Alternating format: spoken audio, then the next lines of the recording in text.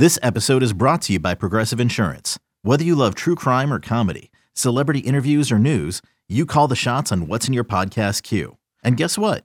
Now you can call them on your auto insurance too with the Name Your Price tool from Progressive.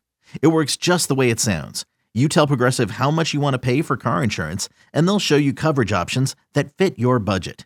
Get your quote today at Progressive.com to join the over 28 million drivers who trust Progressive. Progressive Casualty Insurance Company and Affiliates. Price and coverage match limited by state law.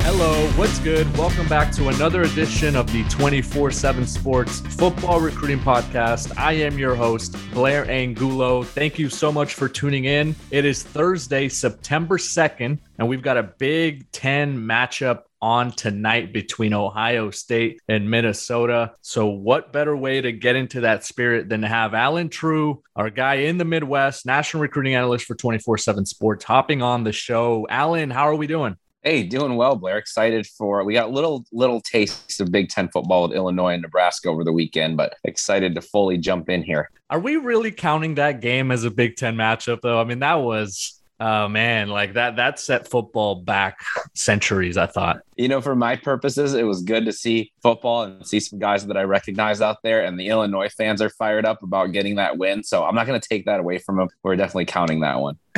All right. That sounds good. Dylan Tatum, we'll get into him. He's a four-star that has some buzz right now. Carnell Tate, another prospect from the Midwest, originally from the Midwest, playing his high school ball at IMG Academy. He's deciding next month. Also going to touch on Michigan State's class, which right now is inside the top 20. But let's start with tonight's showdown, Ohio State, Minnesota, in the state of Minnesota. And this is kind of an opportunity. And obviously it's a bit of, David versus the Goliath here. But Minnesota, even with a loss, I think if they impress on the field and show that they're on the cusp there, it could help PJ Fleck and that staff recruit a little bit better, right? Yeah, I mean, you think about in 2019, I don't know, people remember that they were 11-2. And, really, and won the Outback Bowl. And then last year, COVID year, kind of a strange year. Didn't have the progression that they probably hoped for going from 2019 to 2020. They finished 3-4. So I think, they're clearly the underdog to Ohio State. But you got a big game at home. You got a lot of eyes on you. And I think you do just, if you win the game, obviously great. But I think you want to just see them play well and be competitive with the Buckeyes. Yeah, and I think when recruits look at games specifically, they want to see trajectory, they want to see progression, they also want to see opportunity. And if you're Minnesota and you hang in there, right, against a top 10 or top 5 program that has a lot of college football playoff buzz and they're grabbing all the headlines, but if you're Minnesota, you can sell a chance to go in there, make an impact, play, continue to help the team and that program go to where it wants to be. But on the flip side of it, Ohio State looks really talented, and this could be the start, I think, of a nice run for Ryan Day. They're building one of the better classes in 2022 in the country, and obviously getting some players with some big time NLI deals. We will get into that in a bit, but I do think that Ohio State has maybe more to lose on the field than they have to gain, right? Because I think the expectation is for them to go out there and dominate, but from a recruiting perspective, all they can really do is just kind of hold serve. Yeah, I mean, they're such a juggernaut right now when it comes to recruiting. And like you said, hold serve, just kind of keep this thing in cruise control. But what I've really liked about Ohio State is I don't think that they recruit that way at all. They don't recruit as if, hey, we're just trying to, keep this thing going a little bit. They recruit like they're trying to climb the ladder still. They really get after it. And I think that really what makes a difference for them. They certainly don't take anything for granted. And they've got some things to answer tonight or Thursday night.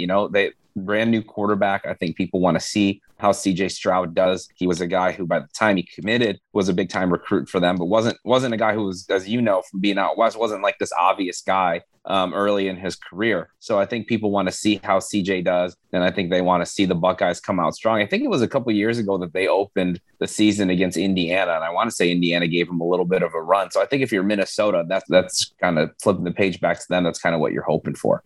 Yeah, CJ Stroud, a late riser who really put his name on the map at the Elite 11 finals, had a terrific senior season at the end. I mean, was choosing between Clemson and Ohio State and Oregon and a few other schools. So obviously a known commodity at this point. And he's battling in that QB room against Quinn Ewers, our former number one prospect in the 2022 class, who reclassified and is now on campus. How much of an impact do you feel like that could have on not only Ohio State, but some of these premier programs from across the country, to have a player who has reportedly signed a $1.4 million NIL deal to be able to sign autographs and memorabilia and things like that? I mean, this could be a significant step for not only Ohio State, but for some of those programs that are in that echelon. Yeah, sure. And I don't, not every program is going to be able to offer you that. And so I think if you're Ohio State or you're another school who has that kind of drawing power, you could certainly use that. And not every recruit is going to have the ability to do that like Quinn Ewers, but the top programs in the country,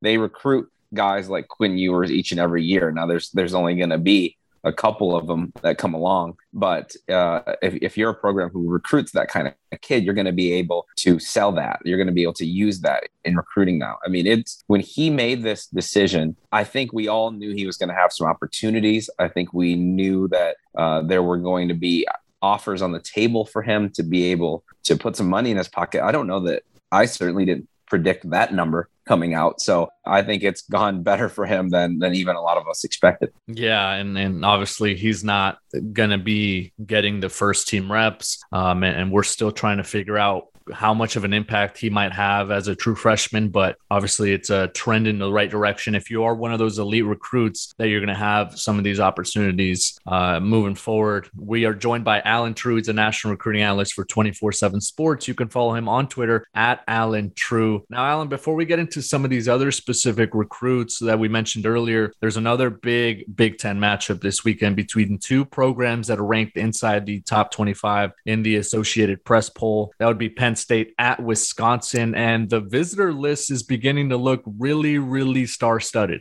Yeah, the Badgers are going to have a really good list of guys coming up, and there may be more added here even in the next couple of days. But the biggest, probably, you're looking at Carson Hinsman, who is an in-state guy, 4-star guy, All-American Bowl guy, but not your typical in-state recruit in that, I don't think he grew up in Wisconsin, and he was in Minnesota, actually, when I first met him. That's taken official visits to some other schools like Ohio State and Iowa, and he's still looking at Minnesota and some other schools. So this isn't like a layup in-state Wisconsin kid like normal for them. So they're battling it out for Carson Hinsman. So to get him up for the first game, that's huge. You're also looking at Billy Schrauth and Isaac Ham, two more in-state guys who are 4-star guys who are not necessarily, at least in Schrauth's case, again, not a slam dunk for Wisconsin. Notre Dame leads on his crystal ball, but Wisconsin's been creeping up there to the point where I think they're starting to maybe be the prohibited favorite now, even though Notre Dame has more crystal balls. Isaac Ham, I have a crystal ball in for the Badgers, but he hasn't pulled the trigger to this point. So you're still wondering if he's going to take a look at some other programs this year. Then a lot of 23s and 24s that they've offered, guys from all over,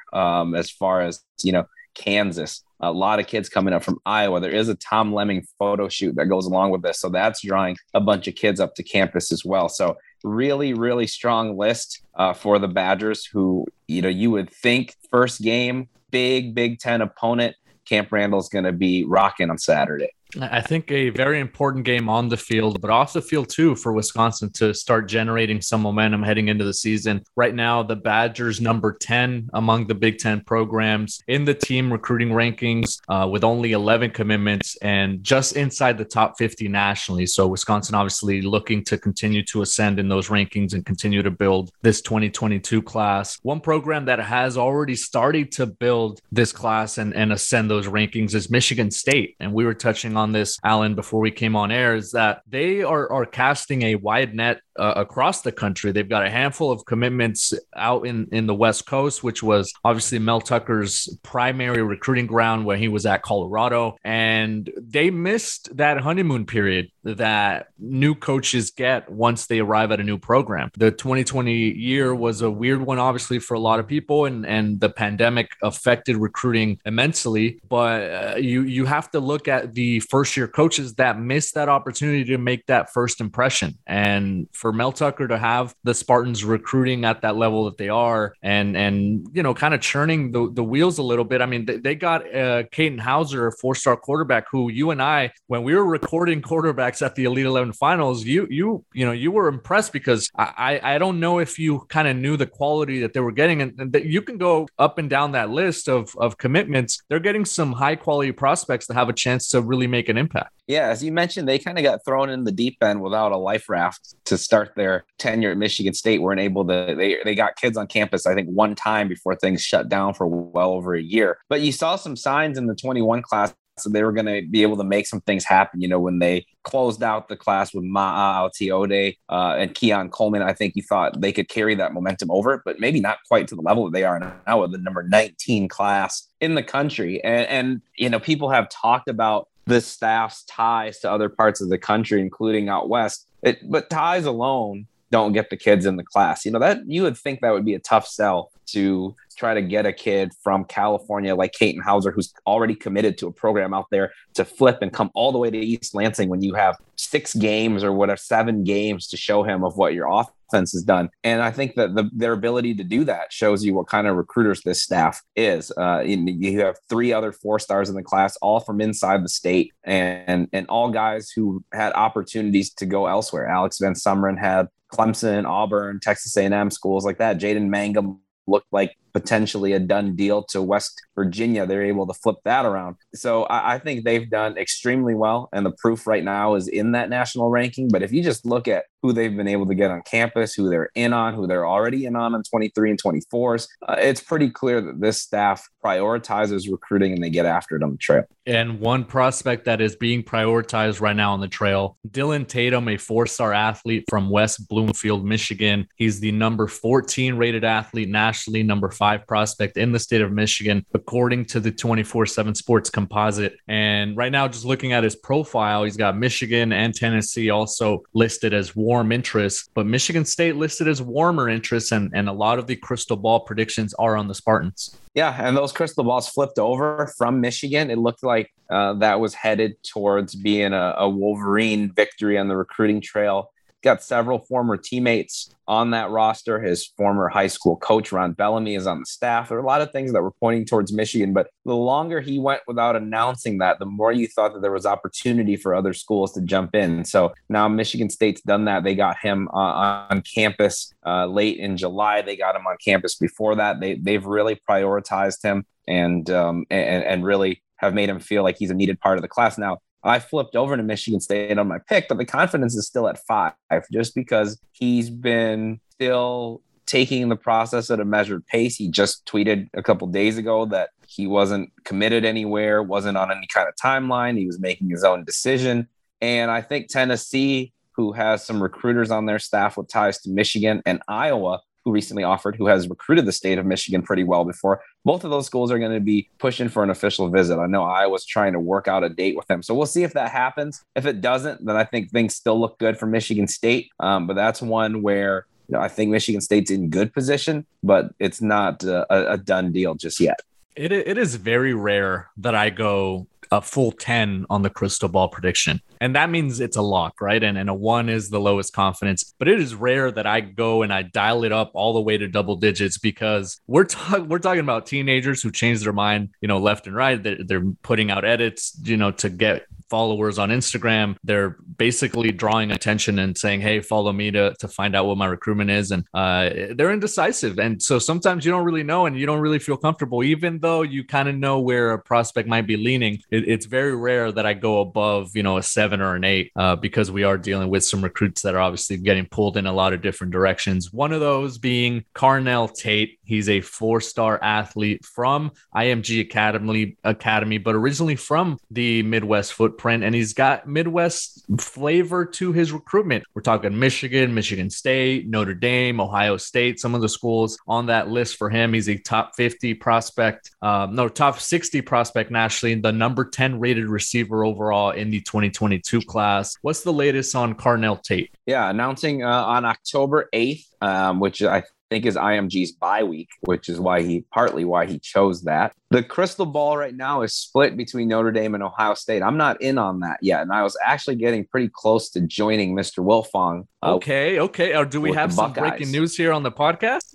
Not yet. They just famously played Bishop Sycamore, which is a whole nother story, right? So they were playing and he caught a touchdown. He threw up the OH and everybody thought, okay, that's more evidence. From what I gather, if you made me make a pick today, I'd put Ohio State in. Notre Dame's still fighting in this one and still making some headway here, especially with September 1st being today. He's still not closed off to really any school, but I think Notre Dame is the one that still has the best chance to maybe make Steve have to change his pick here before October 8th. So I'm not ready to jump in yet because I think the Irish are still plugging away, still trying to turn the tide on this one a little bit, even though right now I think more of the signs point towards the Buckeyes. Yeah, and we know what Ohio State has been able to do, especially on the offensive side of the ball. But at that receiver position, you can never really count out, Brian Hardline and that whole staff and what they've been doing, grabbing a lot of the top-rated prospects at that spot. Alan, I wanted to ask you, like, if you score against Bishop Sycamore, did you really score? I guess for statistics purposes, we're going to count those, and it's going to look good on Carnell's highlight tape. He had a one-handed catch, which still, has to take some skill. So okay, I'm going to give those to him. It's kind of like that Illinois victory we talked about earlier. I don't want to take anything away from anybody, so we're going to keep it on the record. Okay, I like it. Alan True delivering the goods as always. It was great to catch up with you, my friend, and look forward to reading up on all the top prospects and all their visits this weekend as we continue to monitor some of the top recruits and their game day experiences. Alan, thank you so much. Appreciate it. All right, remember, you can follow him on Twitter at Alan True for all the latest, not only in the Midwest, but from across the country and especially in that Big Ten footprint. For Alan True, I am Blair Angulo. Remember, stay locked into the 24/7 Sports Football Recruiting Podcast and enjoy week 1 of the college football season.